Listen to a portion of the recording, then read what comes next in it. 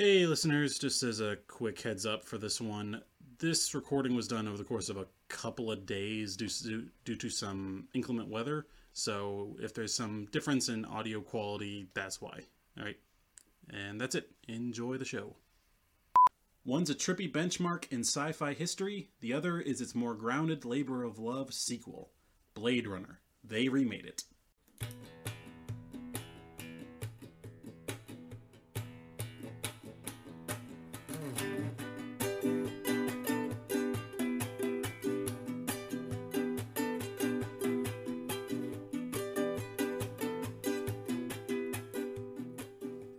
Hello, and welcome back to They Remade It. I'm your host, Stuart. I'm the other one, Jacob.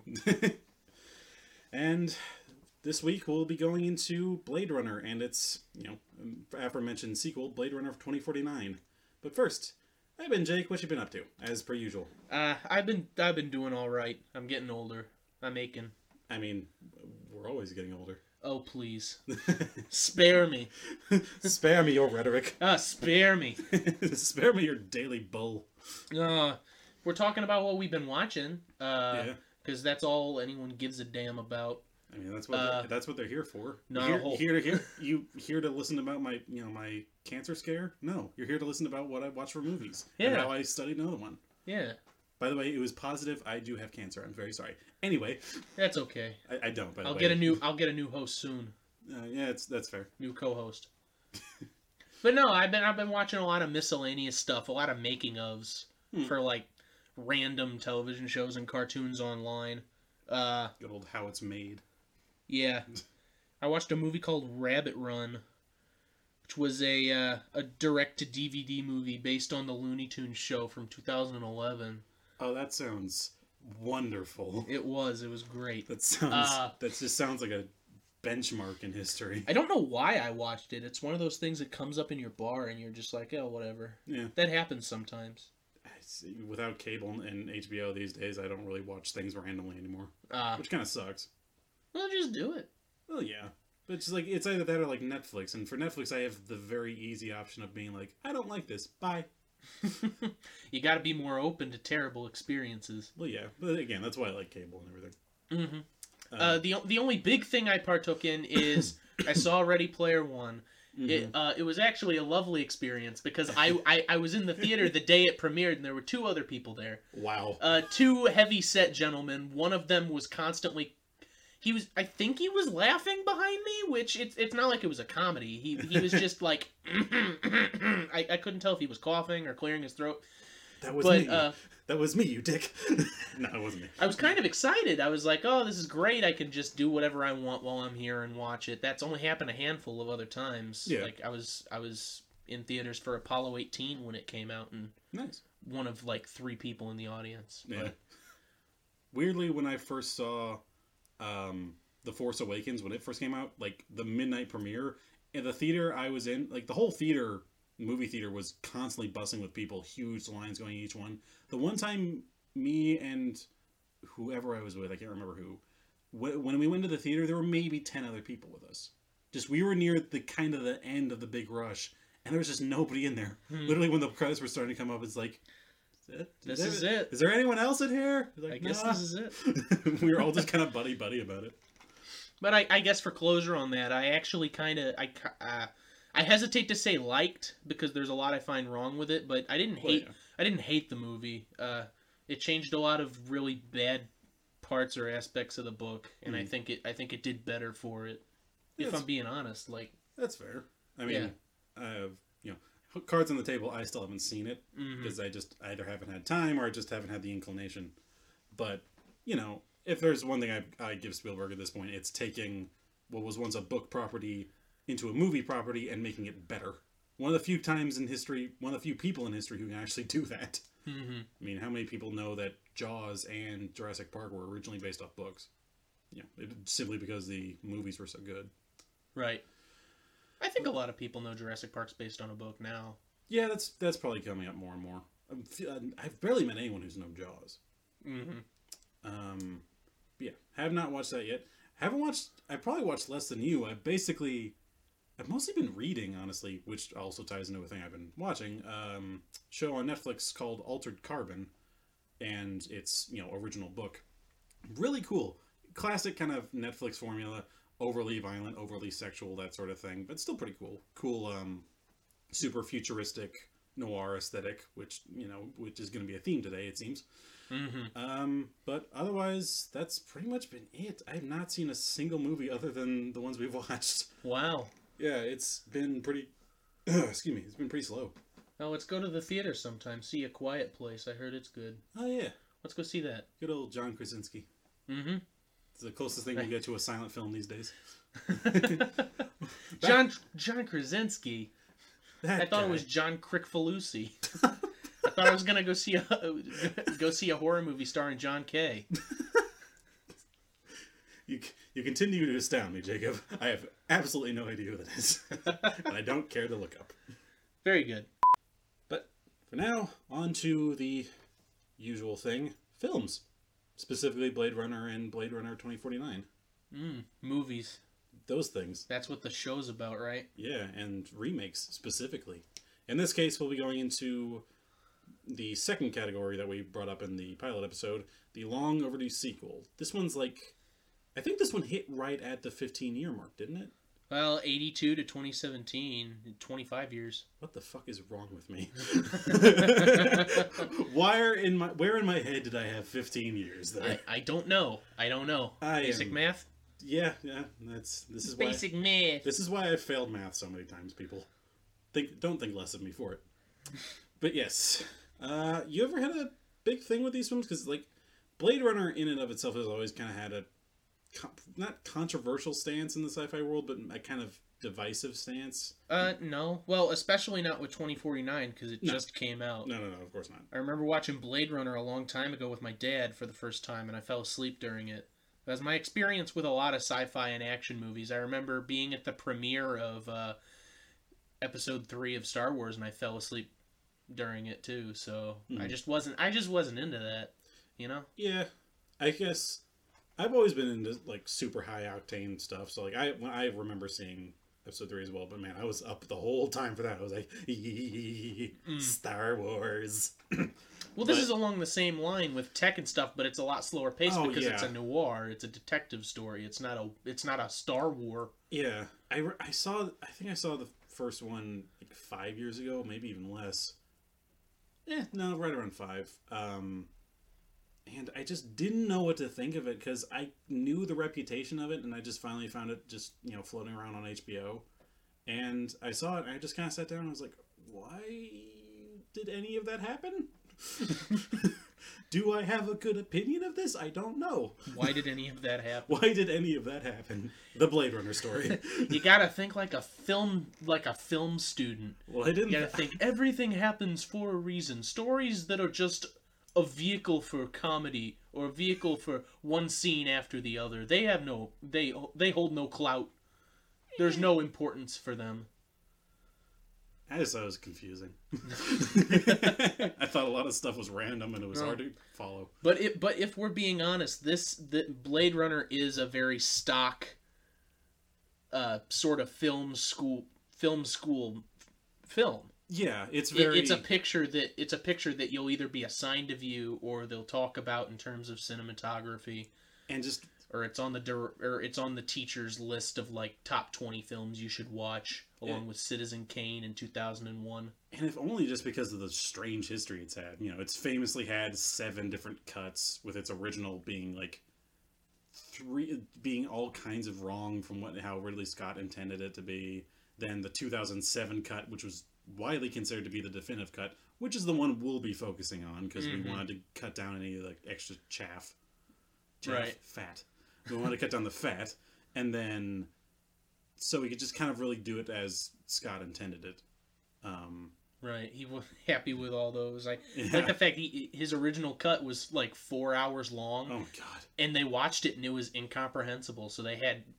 Despite Ford saying otherwise, they had him record a narrative over it like an old school noir to try and make sense of it, and it was just a miserable experience for everybody involved. Apparently so, yeah.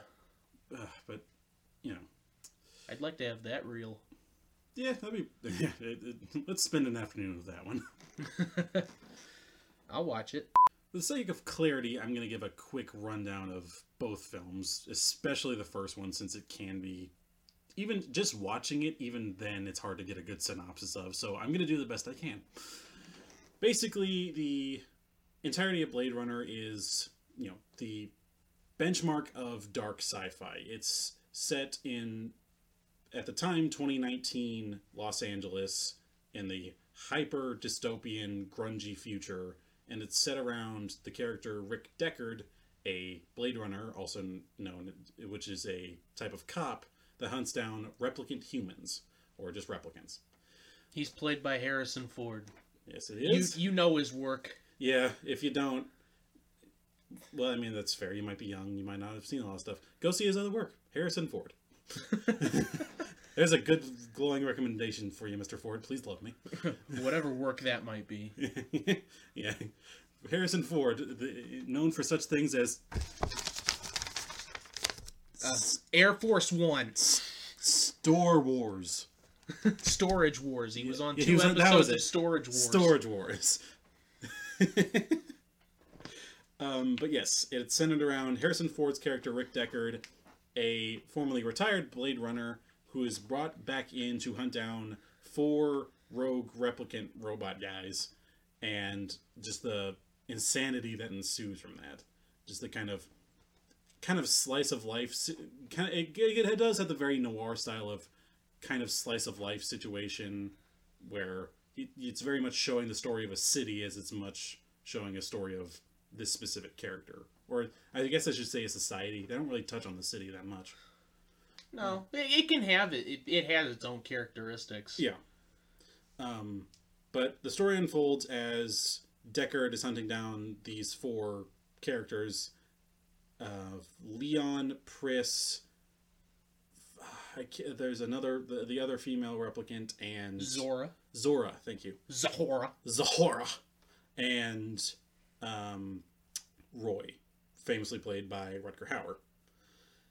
And throughout it, he is also, brought privy to the information that a more advanced replicant exists in the form of the woman Rachel, played by Sean Young. Yes, that's correct. Sean Young. I got that one right this time. Good job. Hooray! But he's brought privy to the information that the Tyrell Corporation has, the corporation that has made all these robots, has created Rachel, a robot with actual human memories to better simulate emotion.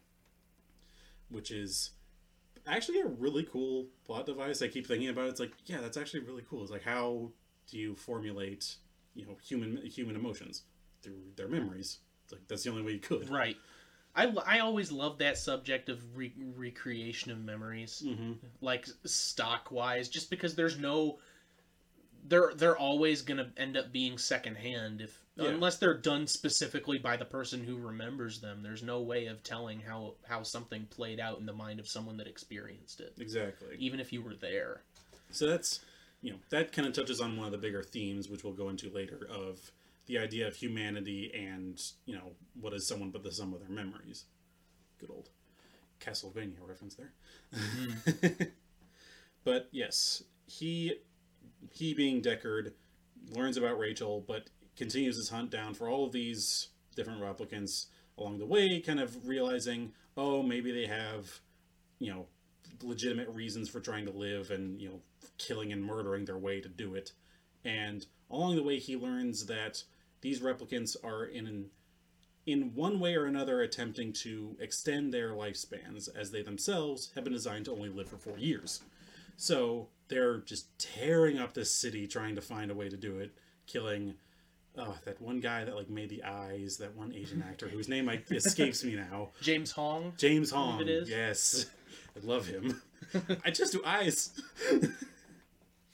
And throughout this, it's constantly hinted at what's the greater story that's going on. How are these guys really how are these guys able to do all this crap, and what are they actually trying to achieve? Do they just want to live longer, or are they trying to be humans? That's a really big thing, and it is the whole idea of, more human than human, as Mr. Tyrell puts it, as as the Tyrell Corporation's slogan. These replicants themselves trying to be human more and more. And so it comes to, this climactic end with Deckard and Roy fighting it out. Okay, fighting it out. It's Rutger Hauer going crazy and chasing Harrison Ford through a derelict building, and ending with the now famous Tears and Rain speech. And then it just kind of ends. It kind of just drops off. Like, Deckard and Rachel kind of have a thing. It's heavily hinted at that Deckard could be a replicant, but it's never made explicitly sure. Edward James Olmos is like... Edward James Olmos... Come here. Playing the character of Gaff, this... Come here. This, like, I guess police handler. He's never really established who he is. He's just kind of the guy who comes to collect him for this case. Yeah, he supposedly works with him. It's not like a buddy cop team or like a master and protege, but they work together under the same firm, so they have some relation. Yeah, but that's pretty much the extent of it. And it kind of like drops the hint. It's like, oh, there's some various vague hints that he drops along the way that how Deckard might be a replicant, but it's never really explicitly made. Like, Ridley Scott himself has said that Deckard's meant to be a replicant in the film, but again, it's meant to be up for interpretation. Right. Didn't you say Philip K. Dick? Philip K. Dick. Something about that? I can't remember finding an exact quote, but I do remember hearing from several sources that Philip K. Dick did want Deckard to be a replicant. Okay. Because in the book, Do Androids Dream of Electric Sheep? In the book, the only real mention of that is Deckard talking with another police officer from a different agency, or another Blade Runner from a different agency, I should say, about how androids don't care about one another, how they're willing to push them aside to get their own gains. And he's like, well, by that logic, then you could also be an android. So Deckard freaks out and has the test that they use, the Voight-Kampff test, that they use to prove whether someone is an android or not. He uses it on himself and is basically like, okay, I'm not one. And he has no real reason to skew the results. He seems generally concerned. So I'm not sure where we're supposed to be getting from, at least from the book. I don't understand where we're supposed to be getting this. I may be misquoting, and I might be attributing that quote that was originally Ridley Scott's to Philip K. Dick, but I can't be for certain at the moment. Right. All that I know is, like, it might be the thing where how Rachel was given the Voight-Kampff test and she took, and it was way harder to tell she was a replicant. Maybe Deckard is also is straight up impossible to detect for whatever reason. But that just opens up so many different questions of the situation of how did he get to this position? How did he get lured to meet Rachel and that sort of thing? But that gets brought up in the next movie, which I will probably go into. But basically, movie ends. Rutger Hauer dies of, his lifespan runs out, which still is confusing because technically he was born in 2016, but he died in 2019, so his 4 years weren't up. That's one of the several plot holes in that movie, but again, that's not what we're here for. Maybe he was really tired. Maybe he was just sleeping there in the rain. He was the Daffy Duck to Harrison Ford's Porky Pig in that entire scene, busting his head through walls and chasing him around the building. Yeah. He just wore himself out. It's like, okay, I'm done.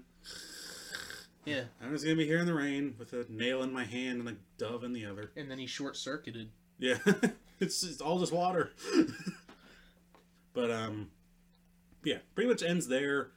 Harrison Ford goes back, collects Rachel, and they run off together, and the ending is left to be, open-ended. We don't really know what happens to them after that. Until Blade Runner 2049, which occurs 30 years later in the, cinematic universe. Now centered around a completely different Blade Runner who is explicitly stated to be a replicant. This being Ryan Gosling's character, K, or Joe. We'll just call him K. Yeah, Let's not call him Joe. Yeah, it's kind of boring.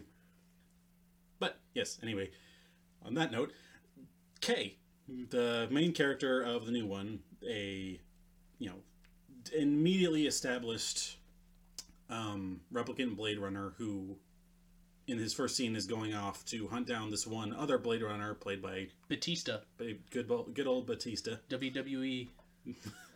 Yeah, I'm really glad he's gone on to do good stuff. Amazing. He's a really good actor. He's in Guardians.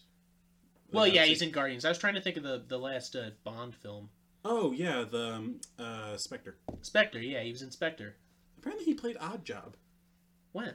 No, that was the character. Oh, was it? That was supposed to be Oddjob. Oh, I know. I didn't read that. It blew my mind. You know, I've seen Spectre. Yeah. I don't remember Oddjob being in it.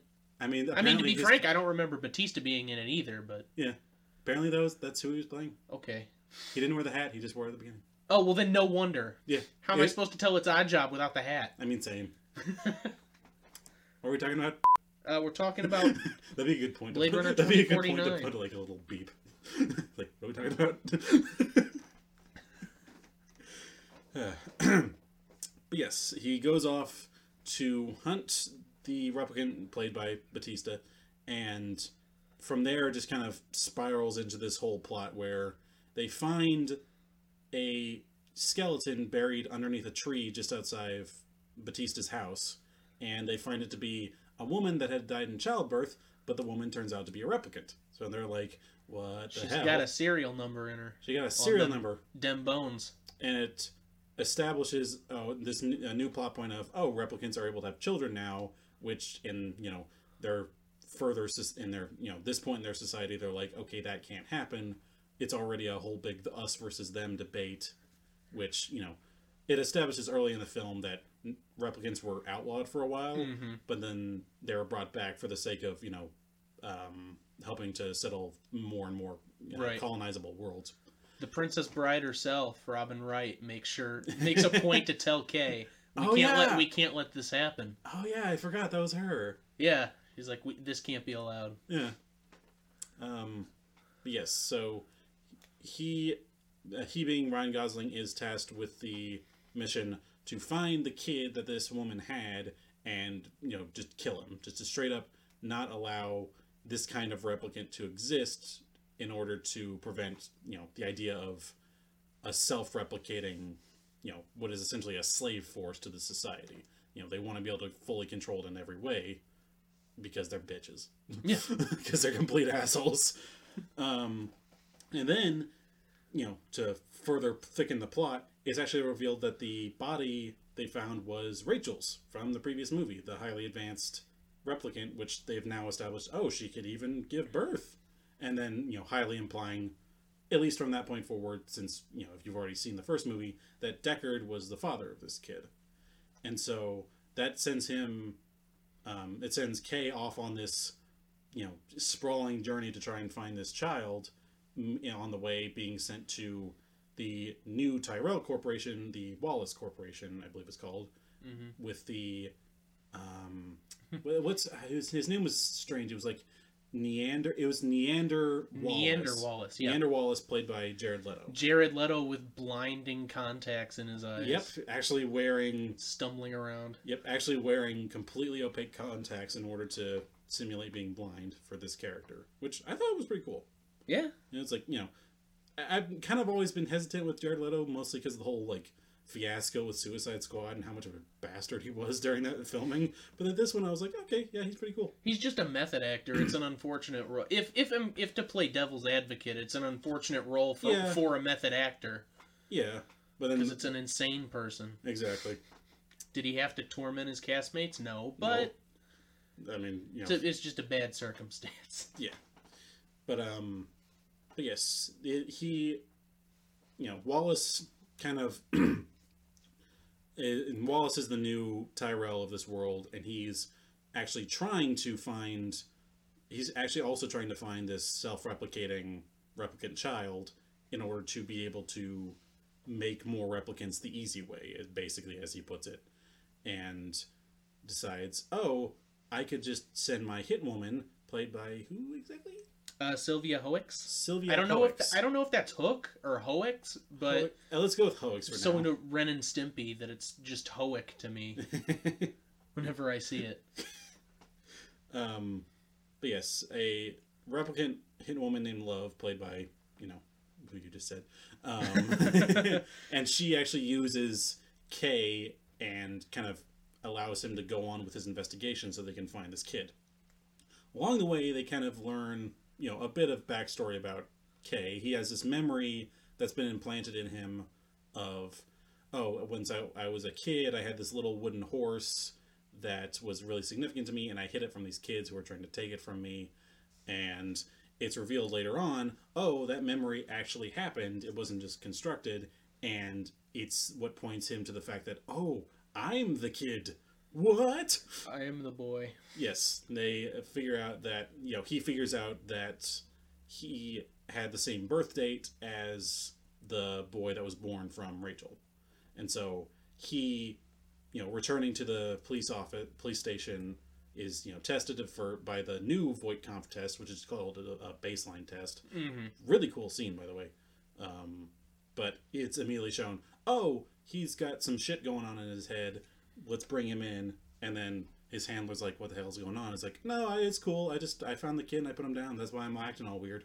And then his handler's none too subtle, like, sure. Well, I'm going to give you 48 hours to get back on track. I mean, escape! And, get on with that. And so he does. He escapes from, just immediate sight of anyone who could track him. He takes himself and his holographic girlfriend. By the way, he has a holographic girlfriend.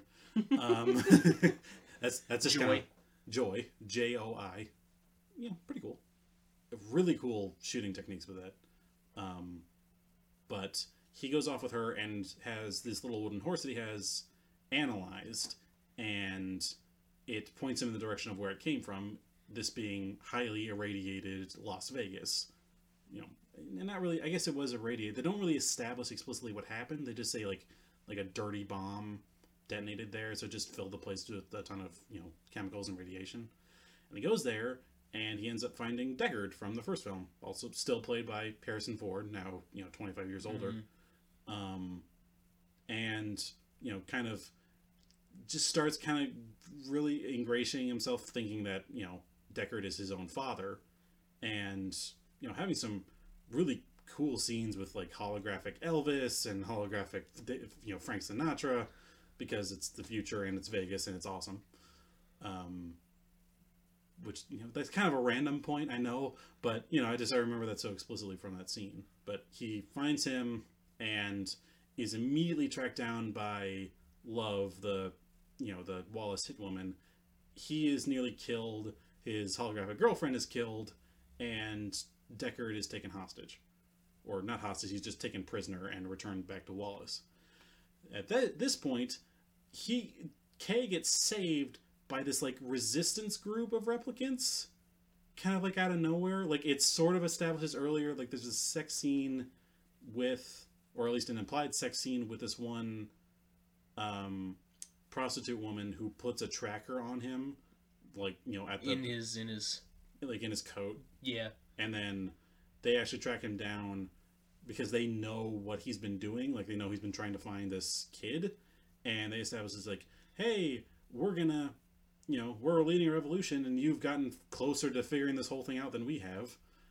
Go find Deckard and kill him so they don't get the secret out of him or something. I don't really know why they want to have him killed. They don't really establish that. But it's then established that, oh, by the way, you're not the replicant child. You're just some dude who, for some reason, has this memory. And the real replicant child is this doctor woman who we very briefly see, if only to establish that, his memories are real, that he actually thought he was the kid. And she's basically a scientist that creates memories for replicants. She's almost like a contracted hire for creating these memories, and she's isolated in a bubble for what she earlier in the film claims to be an immune disorder, a really weak immune system. Which I'm sure her character probably actually believes. Like, she just... Oh, yeah. Yeah, she just doesn't remember. It'd probably be hazardous to let her know as well. Oh, yeah. So, yeah, she never really knew her parents. She was immediately, given up after they were born because they knew the significance of what was happening.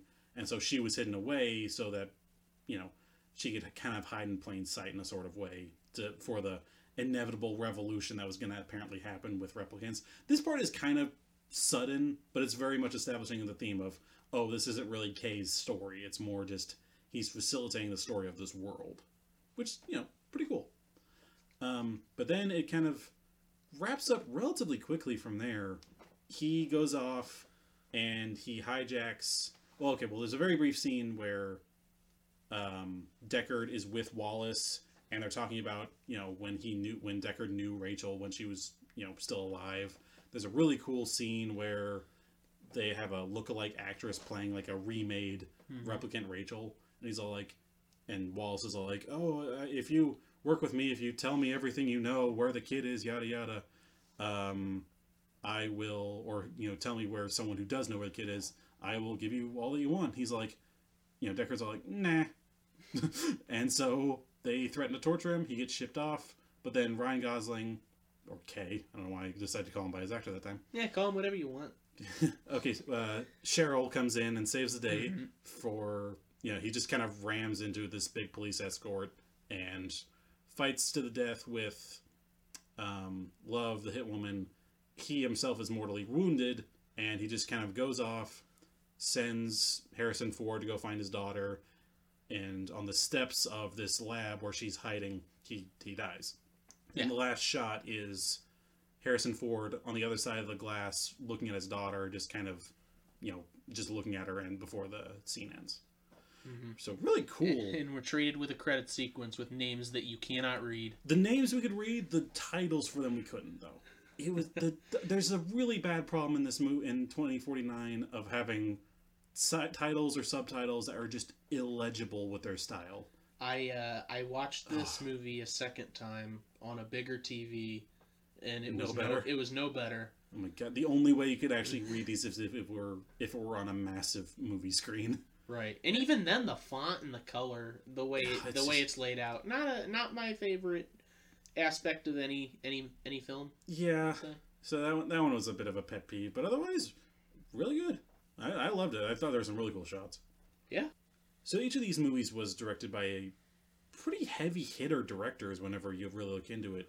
With, obviously Ridley Scott for the original, Alien, Gladiator, a bunch of other stuff that is now escapes me somehow. And then Denis, I still have a hard time pronouncing his name. Villeneuve? Villeneuve. I'm just going to say, Villeneuve. He's very French. Yes. But he directed, I did not know this, he directed Sicario and Arrival. Two really, really good ones that I have not seen. Sicario out there. Sicario is like this. It centers around this kind of corrupt ICE agent. I think I haven't seen a lot of it. I've just seen bits and pieces of it. Mm-hmm. And Arrival is basically it's like an alien interaction movie. Really cool, visually beautiful. Both of them. Sicario's freaking hardcore. Mm-hmm. But we should say that Ridley Scott was in no means separated. He was executive producer for 2049. So he did a lot of the setup and everything. I'm pretty sure he was one of the first people to bring up doing the new one. Yeah. I mean, Villeneuve wasn't even on board as director before Harrison Ford was on board to redo his character. He came up. Villeneuve actually came up after the fact. Mm-hmm. It was really impressive. Which kind of speaks volumes of how much people want to do this. People like his films to get him to want to do this, which I have to say, with this being the first of Villeneuve's films that I've seen, I mean, it is quite a first film to see. Oh, yeah. But yeah, from there, it's really interesting to see how similar these two things are. I mean, obviously they're very different. They're very different styles, but oh yeah, it's really interesting to see this universe come back. And how it's kind of, been translated through, new technology, new style, and that sort of thing, but still very much be the Blade Runner everybody knows. Right. It's pretty much, it is still Los Angeles, if I remember correctly, right? It's still in that area, yeah, because they go to San Diego. Yeah, which is apparently a giant trash dump. Yeah. It doesn't even establish how long it's a trash dump, but people had lived there within the time that it had gone to hell. So it's pretty interesting. All that being said, though, if we're sort of comparing the styles of film, or maybe what the perceived genre can be, I wish there was a bit more noir in Blade Runner 2049, because the original Blade Runner is a very sci-fi noir film. It very much embraces both of those aspects, whereas 2049 is a pretty hard sci-fi film that tries to incorporate noir elements and scenes into it. I mean, I kind of agree with you, but I almost think 2049 is a bit more noir in a lot of aspects, just purely for the fact that it's so much more grounded. And when I say grounded, I mean straightforward. It's actually understandable, and there's a distinct, plot line. There's distinct motivations and everything. It feels very, cop, looking into a dark, dirty secret with larger than life forces attempting to keep him from doing so. I agree with that. Which is a very big noir thing. Yeah, I agree with that in the base sense of what a noir is. Yeah. And maybe it's superficial for me thinking this way, but for the noir films that I've seen and can recall seeing, I know that's not what noir is. It's just from a specific time period. But I want that gritty, more that hard detective feeling, and there is detective work in there. There's the scene where he's analyzing the DNA code and stuff like that. However, I get this feeling that Blade Runner has more of this mystery to it, whereas Blade Runner 2049 has a mystery. Yeah, that is a good point. It is very... that is a really good point. The more I think about it, like noir does have that very mysterious element to it that is kind of lost in the newer movie. Right. I think that Blade Runner 2049 kind of shows its hand too early, and it turns into a twist, but that you don't really see coming. Maybe you can think about it as in the same scene, the DNA scene, where he's like, female, male. That's impossible. There's 2 kids or something. It's like, no, one of them is fake, clearly. So it must be a boy. But it's like, no, it's kind of like a Chekhov's gun situation. Yeah. Which actually I think ties in cool to the idea of it, which actually, in my research of the movie, I kept thinking, why does Kay have this memory? And someone brought up the theory of, maybe a bunch of replicants randomly have this theory in order to propagate the idea of this child to further the idea of the revolution or something, which I thought was kind of cool, because then it means like, even if you found out more about this, there's both a male and a female, so it could be anybody could be the child. Anyone can be this larger than life hero. That's a good theory. Which they establish even. It's like the revolutionary leader was like, you thought you were the kid. All of us wanted to be the kid. Trust me, believe me. And so that's kind of a cool theory that I saw floating around. That's a good theory. Which I think that's the biggest mystery element to it, is like, where did this memory come from? What is the point of it? But I still don't think that kind of holds a candle to the kind of style that the original had with that. Right. It's just everything feels mysterious. It's like, you don't understand the city, you don't understand the people in it, and you certainly don't understand the main characters. Right. And you don't necessarily have to. No. There is a fine line between having an element of mystique to something and just being confusing. Yeah.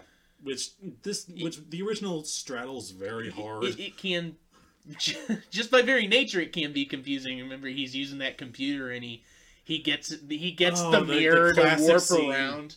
It just straight up just bends reality there for a few seconds. Somehow the footage just captured more than a camera can superficially capture. Yeah, like they kind of established in the new movie, photos can kind of be semi-interactive, but they didn't establish that in the first one, so it doesn't count. Yeah, but that was sort of the feeling I got from it. I by no means hate. If we're looking back on Scarface, there was one very clear contender that I liked more than the other, but this one, I don't really know that I have a favorite, because I think they both do what they do well in different ways. Yeah, and I think, it's just, I'm kind of similar. I mean, I'm very much a film buff. I tend to lean more towards the one that I think is just better made, and that being 2049 in my opinion. But that's kind of besides the point, I guess, at the moment. But I still think it's really interesting to just look back on them, like with that mindset of one is about a mystery, one is just mysterious, which I guess is kind of the nature of it, even throughout its history. There's 7 different versions. That's mysterious in and of itself. It's pretty much mythic that way.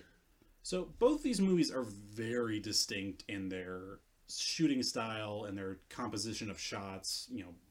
Just really off the bat, pretty much in every scene, it just establishes the location in pretty much the most grandiose manner.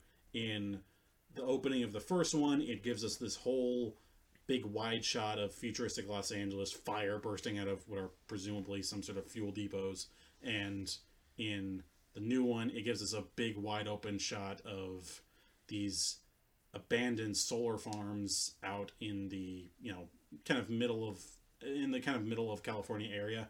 Which, cool fun fact, originally that was the original scene for the original Blade Runner as it was written, but it was used instead for the 2049 version. That's also a real place too. Yeah, in a real place. I can't remember the name of the town though. Mm-hmm. But yeah, originally Ridley Scott had written the scene of Deckard going off to hunt this one replicant out in the kind of the middle of California, but that was never used, and instead used for the new version, which I thought was really cool, and it's just an amazing opening scene. But yeah, I kept seeing just so many elements because Villeneuve is clearly a fan of the original, and so many of the shooting styles are the same.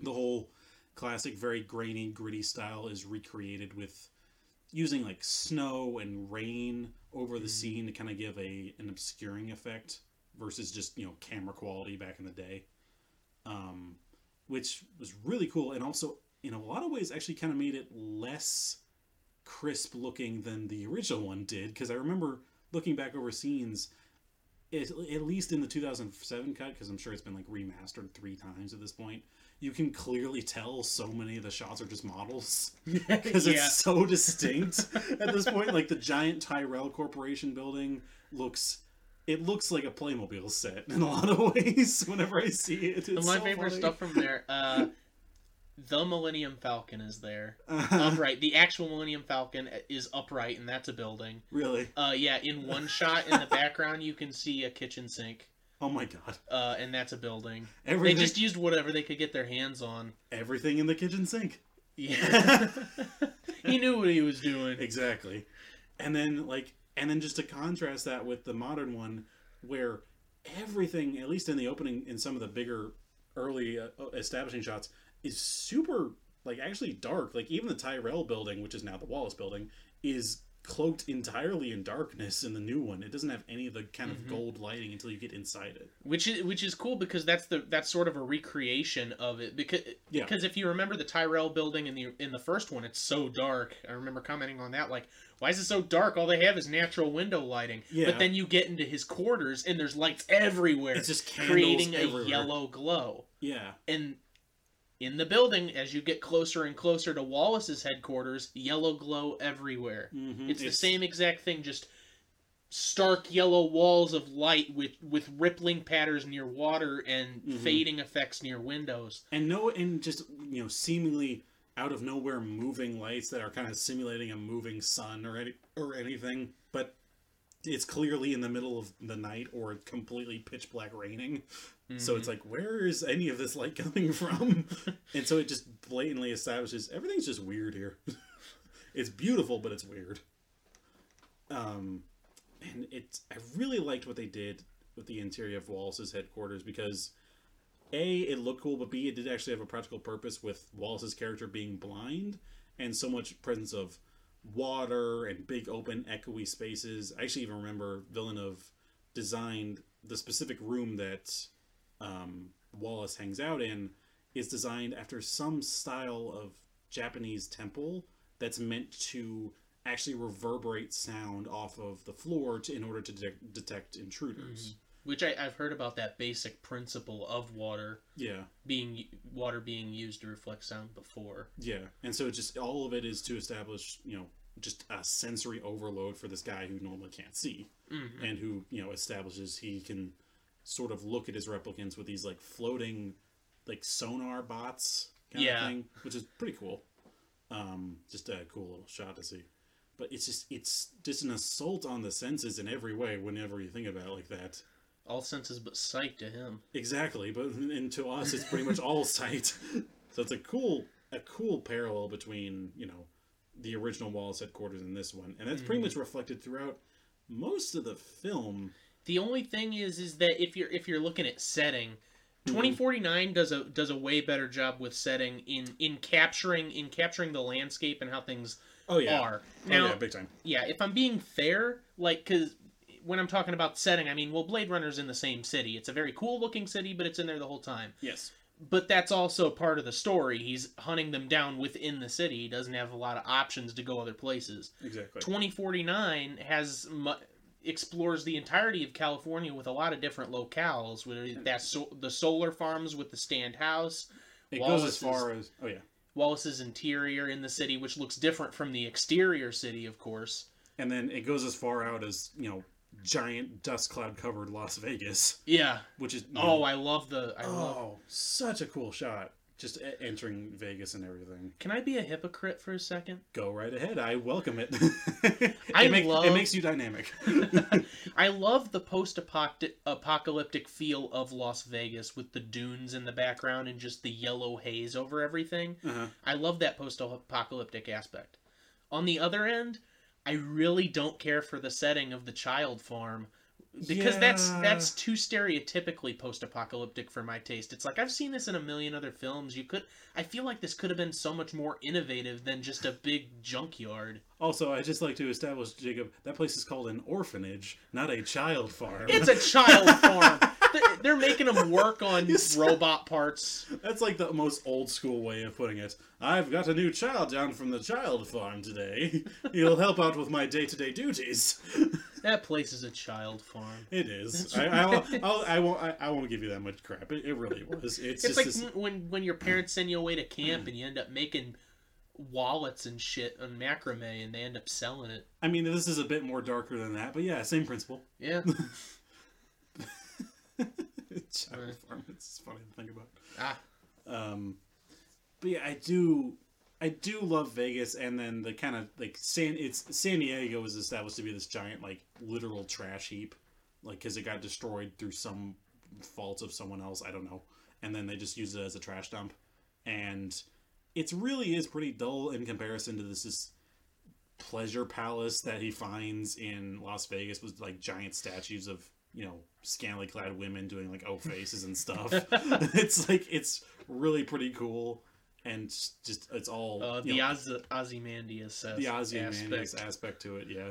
And then, like, him going into the casino and having all the bright lights and the holograms of Elvis and Frank Sinatra and Liberace at that one point. It's so self-indulgent. It's so cool. I love it. And it's just so distinct from... It's probably one of the most distinct scenes in the film, easily. But, obviously, with all of these similarities and everything, there will inevitably be the differences, as this is definitely not... It is very much a sequel, and a very long overdue sequel, as we've established. There's going to be a lot of changes to the whole formula. Like, my biggest thing I noticed was Villeneuve's tendency to go towards a lighter color palette than Ridley Scott did. There's a whole lot of scenes where it's just explicitly white all around the main characters. A lot of scenes of, like, clarity, like, anytime it's establishing... what's kind of going on, like, oh, this is, some revelation that we're finding out about these characters, or that we're just seeing in general about this world. Right. And if I can go back to the color palette in the film, in the essence of noir for a second, yeah. I think if I'm playing devil's advocate to myself in my earlier statements, I do think that has some to do with my thoughts on the whole matter, because just by the very nature of a lot of noir films, like the big noir boom in film came out in a period of black and white when shadows were just natural because of black and whiteness. So you get that feeling that with a darker color palette, it is noir. And with a whiter palette, you think of like 2001: A Space Odyssey is the perfect example of that. White institutes in the mind like sleek sci-fi, and I think that maybe I think some of my points stand, but I think that might be where a lot of my thoughts come from. Yeah, I do see where you're coming from. The new one does very much establish, this is very hard sci-fi. Like, we're really expressing that we can use, modern film technology to say, this is a really cool shot and not just clearly a model that we have good lighting on. Right. And so from that, they can kind of get away with doing more and more things, and there's just this very common trend these days that hard sci-fi tends to be very sleek. Right. Whereas, old school is very kind of gritty and, kind of less established. Mm-hmm. Whereas now it's like, all the stuff we saw in this is stuff that could conventionally happen. Whereas in the original, not so much. It was like, the technology was left very, very vague. Right. It's meant to just kind of be like, this is your story, this is the world you're in, deal with it. Whereas the new one's like, ooh, this could be the world. Which is maybe in the future. Look at this. It's Blade Runner of the future. Blade Runner of the future. Exactly. It's like the city of tomorrow. Today. No, but when they have to do like straight up noir, you can see the effort put into it because, like I said, for a lot of those older films, shadows come naturally to the aspect that it's black and white. They still have to cast a lot of black to make the black. Oh yeah, of course. So it's not like they weren't trying to do a particular style in those films, but it was easier in a film like this that's in color. Yeah, they have to play with shadows a lot more delicately to get that feeling, and as in when Ryan Gosling is attempting to grill Batista with the eye scan. Oh yeah. They play with shadows a lot there to try and get that feeling. Oh, yeah, that opening scene is very immediately establishing of like, or at least trying to immediately establish a lot of stuff with noir. Mm-hmm. Where it's just like, oh, it's just dark, it's gritty, they're beating the shit out of each other. Don't get up. It's pretty cool. But then, from that whole idea of it, I kind of, like, now I just kind of think about that even kind of comes into the themes of the story. Like, the original one, like, this is kind of a thing I've seen in a lot of noir. There's always kind of themes of, at least when, like, or at least of detective shows in general, it's like there's big themes of inequality in a real society. Like, you know, in this case, we're talking about replicants and how they're considered, like, subhuman and literally can't even live nearly as long as a human, and they're trying to establish themselves as equals. Whereas in the new one, it's more very hard sci-fi of, this is a new, straight up new species that's trying to establish itself. Mm-hmm.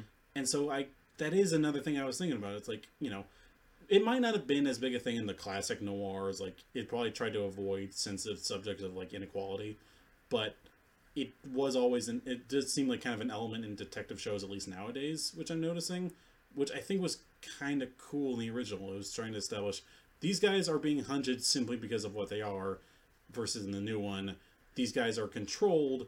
Now they're trying to secretly make themselves uncontrolled. Yeah. One is sort of the right to life, and the other is sort of like the right to a better life. Yeah, basically. And I think the new one just really does go hard sci-fi on that one for sure. Yeah. It's like straight up, oh, this was a robot, now it's a robot that can self-replicate. Whereas the original one, it's like, oh, this is a sort of robot. This is the closest thing. This is basically what a society would establish as a robot, but as a modern society, we have no idea how to understand it. Right. Whereas in the new one, it's like, oh, yeah, they're just robots. They can self-replicate. That's it. Which is kind of become a common trope more and more. I'm seeing that a lot with sci-fi nowadays, the idea of a robot society that it's able to recreate itself, and it being either a bad thing or an amazing thing. In this movie, it asks the question of both. Mm-hmm. It's both good and bad, depending on how you look at it. So I thought that was kind of interesting. It just kind of came to mind. It was like, it's not necessarily drawing back on noir film, but it was very distinct of each of one. That's probably the overarching theme of the whole thing just completely shifted like that. Of going from, you know, like how you put it, right to life versus right to a better life. Which I think is the best way to describe the two of them. Mm. All right. After like a breath or so, do you want to go into the elements of the whiteness for clarity? Sure. Because I can use that as a jumping off point to talking a bit about the point of having Kay in the story. Like, why is this from the point of view of Kay in particular? So, and then also, I have some thoughts on that. Sure. I'm going to try to bring up the idea of the baseline test, because that whole thing, like, when he's in that white room doing that, I'll try to bring that up and maybe throw in some fun facts about it.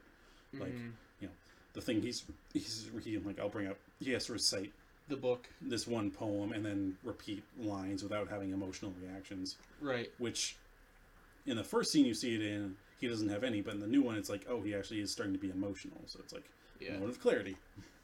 In the first one, it tries to establish, oh, this is a sterile environment, you're not allowed to have clarity. Whereas in the second one, he actually, you know, defies that. At least on accident. Yeah. Okay.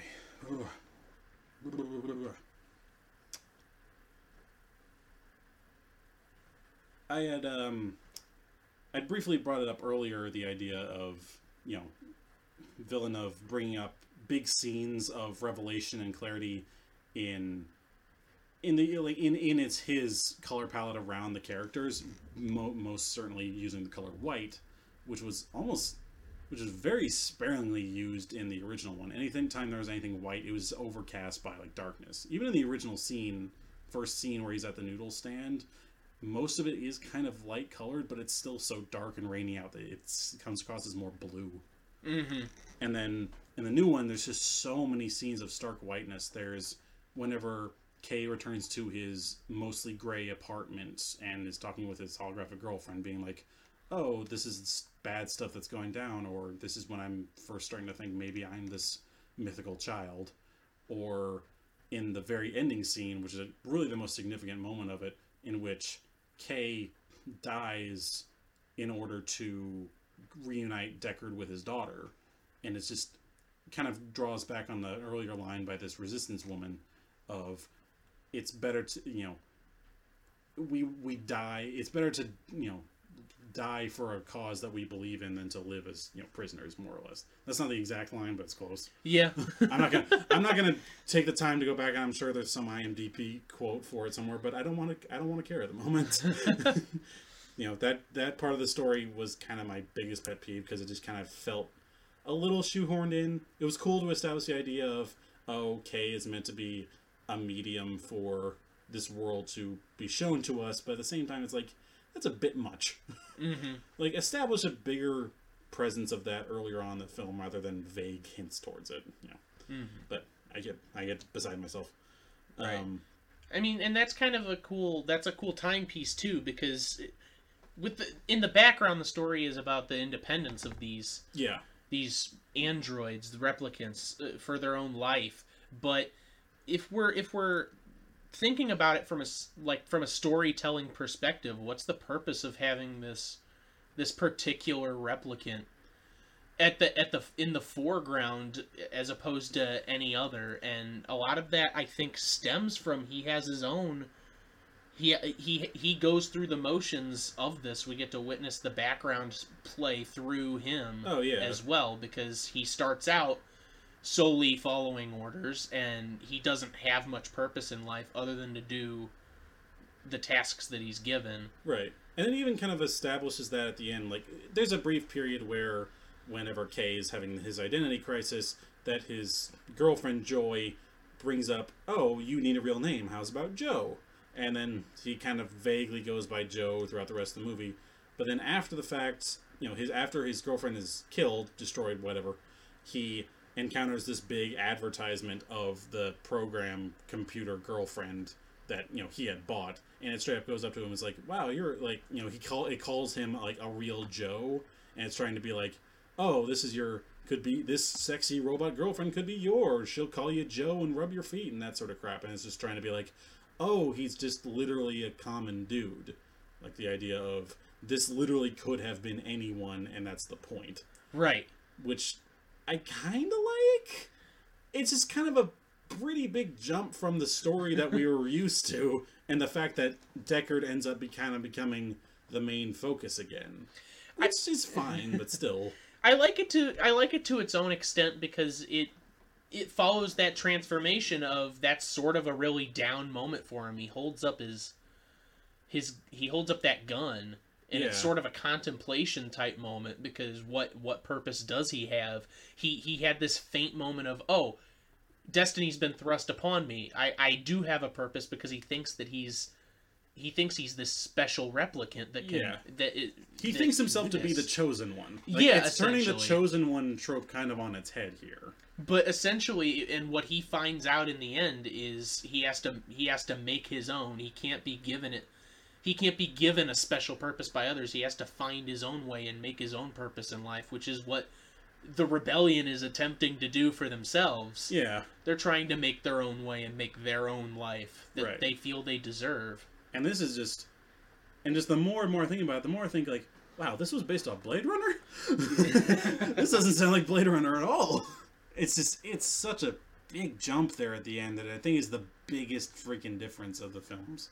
And now, if we're looking at Blade Runner, the 1982 Blade Runner, Yeah.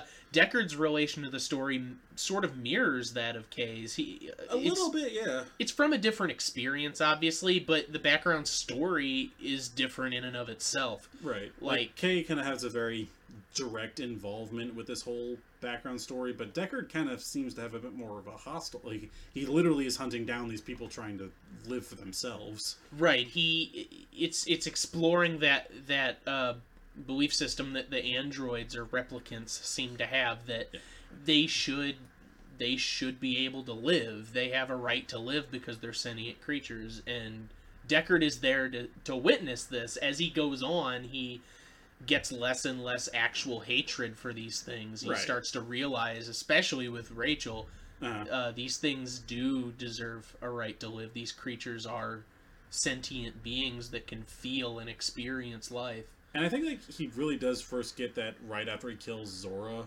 which is is the first one he ends up killing. Now that I remember it.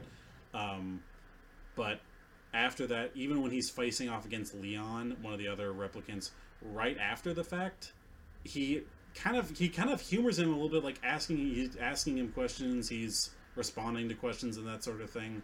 And it's not even he himself that ends up doing the killing blow. It's Rachel, who saves him out of nowhere. Right. He you can see that hesitation, and they do a really good job at drawing that, because it's like, oh, we do this all the time. I get paid commission based on killing replicants. That is my job. Yeah. I give them the test, and I kill them. But when he kills Zora, it goes slow motion. It's like that shutter sort of frame where it captures like her falling, and that's supposed to be the moment of his sort of breaking, because these are Nexus 6s. They're a different breed. They are just practically human. Right. And like they're a little emotionally stunted, but not nearly as much as presumably they used to be. Right. And then it kind of doubles down that the very next scene after he kills her and like talks to his his boss, he gets a bottle of whiskey. Mm-hmm. He goes up like straight, is like, I need to get drunk. I can't deal with this right now. This is bad.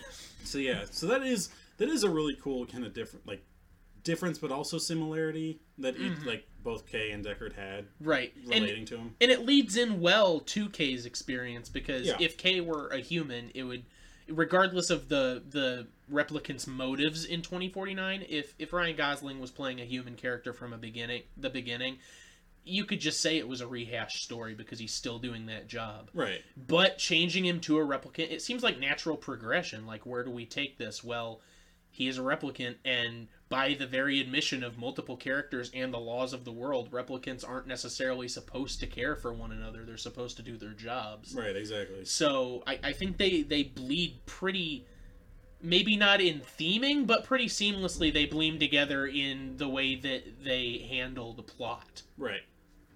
So all that deep analysis aside, what are like your actual thoughts on the movie?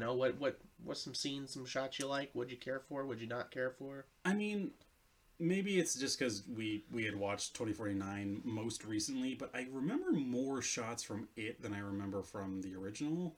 Mostly because they're just so in your face, just good, cool shots. I mean, everything in the Wallace building,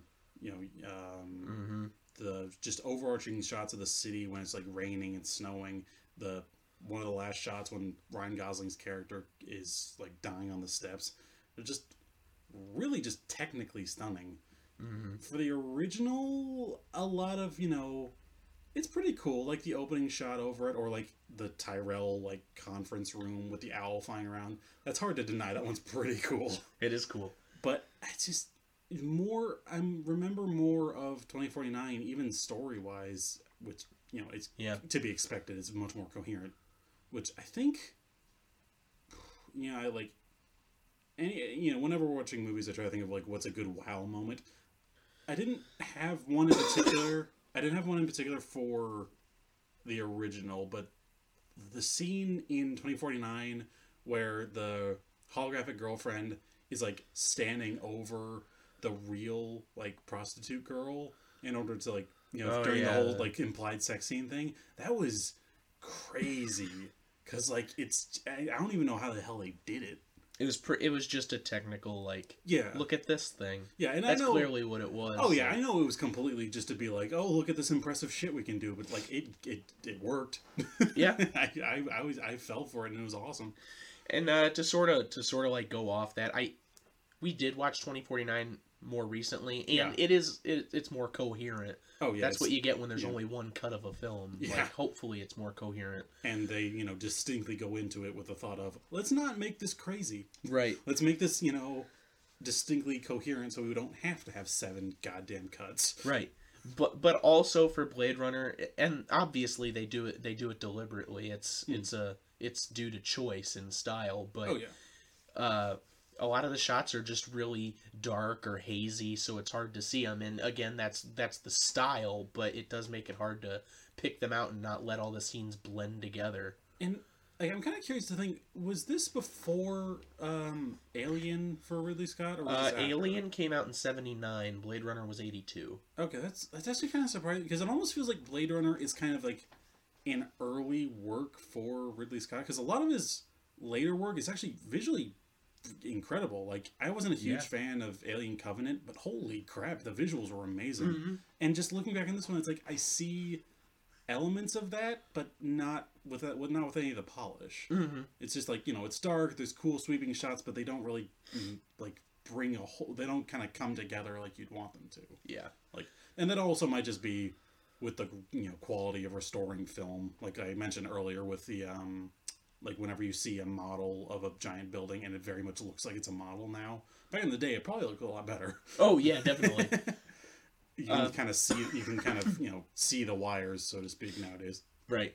Funny thing for that, just as a slight tangent, is apparently in Blade Runner, a lot of the computer screen overlays, or the things that appear on the computer screens while they're flying around in the car, are just ripped straight from what computer screens had on them in Alien.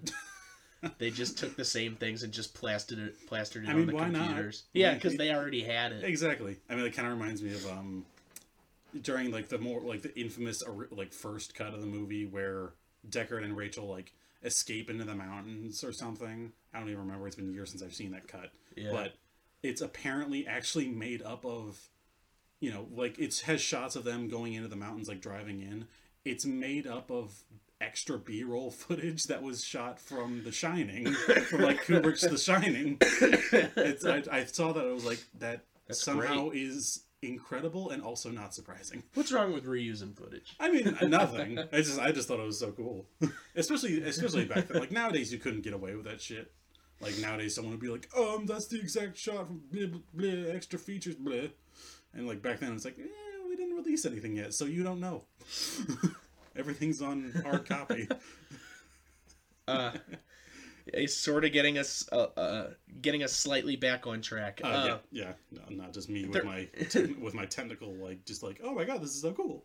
Well, there were a lot of things in 2049 I liked, but like taking Kubrick into account, since we just mentioned him, the shot where Ryan Gosling first enters the Wallace Corporation and he's talking to the file clerk. Oh, yeah. And I even said it at the time while we were watching it, but it's just like a stark yellow scene and they're conversing with each other even though you can only see the hands of the file clerk. Oh, yeah. And then it cuts to the inside and it's still his hands just going through stuff. That is such a... I was like, this looks like it's just a saturated scene from 2001 with like a really yellow background instead of a white background. That's exactly the feel I got from it. Which is this Victor Zsasz looking motherfucker on the computer. It was. I mean, I said it before. Just everything in that building was just so beautifully shot, and that was just one various scene, the whole thing. There's a scene with like the half-made replicants in the storage tanks. There's a scene where the one replicant lady gets like born. It's just the whole thing is just an assault on the senses in a good way. Yeah, and anything with the rippling effects or the light effects, like through shades or windows in that building, how it just moves and flows across the walls. Oh yeah, it's the whole thing is just so stunning. From the beginning all the way to the end, with the movie, especially like the shots over the abandoned solar farms in the beginning. That one scene where he's walking away from the house and then you cut to direct shot behind him, and all of a sudden the entire house is just on fire. Yeah. It was just so jarring. It was like, whoa. That's when he goes back, right? Yeah. It's the baby booty. Yeah. Yeah, he does. It's just, that was crazy. Oh, that was great. And it's just, yeah. I mean, I guess that kind of shows my hand of which of the two movies I like better. No, if I'm being perfectly honest, I prefer 2049 too. Yeah, I prefer it to the first one. And like I do, and I don't want to come across as me disliking the original. Like the original is great. I mean, it's interesting. It's got this whole almost mythic appeal with how strange it's been throughout its production and post production, just over the years. How basically what's now considered to be the most real cut of the film only came out in 2007 when it came out in 1982 originally. The final cut. Exactly. It's just that's just so weird to think that the whole thing basically had a legacy that long, and then probably right after that they were like, all right, let's make a new one. It's like, okay. It's just, for what it is, Blade Runner's cool, but as just a quality movie, 2049's just leaps and bounds better. Right. And it's more coherent. Exactly. Like just period as a film, and it's like what's going on, there's not nearly as many plot holes throughout it, like, aforementioned inconsistent lifespan with Rutger Hauer's character in the original. It's just, whereas in this one it's just like, okay, they don't have a time limit, they just kind of do their thing, and also they can give birth now, and that's kind of the whole crux of the deal. Go. How does that work? It doesn't matter. Who cares? You don't understand. You didn't understand how these things work before. You know even less now. That's all you need. If Joe Turkel was still alive in this one, then we would just get his opinion. Exactly. Ask him how he did it. God rest you, you beautiful bastard. I mean, I have to assume that, right? Didn't they say he died in the opening crawl, or was it just he was ostracized from the business, or what? I know there was an uprising, but I don't know. I don't remember how that affected the Tyrell Corporation. Well, what, didn't Rutger Hauer kill him? You're right, he did. Yeah, I forgot that scene. That's a pretty big point. I. How long has it been, man? Have you been talking about a completely different movie this whole time? No. It's only been a couple of weeks, but even by your own admission, that thing's fucking confusing. But that's a pretty significant scene. It's a pretty significant scene. I thought we were talking about Spaceballs. Or that one bartender in The Shining. Space Jam? Lloyd? I like Lloyd. By the way, if you want confusing, that book is like 130 pages or so. It's not that long, but and this being Do Androids Dream of Electric Sheep? Yes. Yeah. Blade Runner. For a second, I thought you were saying The Shining. No. We'll talk about that later. Cool. It is so confusing. The movie thankfully drops all elements of the religion that's in the book. Yeah, you did bring up like there was some other shit about like how humans don't have emotions at all anymore. That's the only part of the book that I really found was cool. Is they have like an empathy box with dials from 0 to 999, and each one's a different, really specific emotion, and people dial it in and go into the box and connect with their deity known as Mercer, and they get that emotion. I'm so surprised that there's no mention of that at all in either film. At least not that I can tell. If there is, it's just some background crap. Right. But yeah, maybe I'll take that book out. Maybe I won't. Maybe I'm kind of done with Blade Runner for a little bit. I just having to watch the original 3 times to get a couple points, and then by comparison watching the new one being like, oh my god, a good film.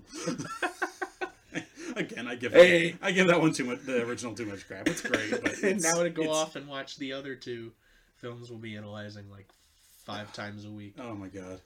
So, I mean, hopefully it won't be as dry. Yeah. But you'll just have to wait and see. Whoa. All right. But yeah. All right, that's it. You got any plugs? No. Me neither. We still haven't made a Twitter or anything, so there's nothing to... I'm actually planning on making a Twitter before the next one. All right, cool. So by the time this goes up and the next one goes up, there will be a Twitter. So that'll be nice. Look for the name of that in probably the next cast. Yeah. Or, it'll probably be something to the degree of, they remade it, Twitter. The podcast Twitter, whatever. They remade it 979 because there's so many before it. or I Love Green Day 87. Yeah. we couldn't get the rights to. Apparently, they remade it. Was a weird indie band back in the 90s. XX _ Blink 182 _ XX. But yeah, Good night. That is that. I think we're good. So, yeah, have a good night. Thank you for listening. Yeah.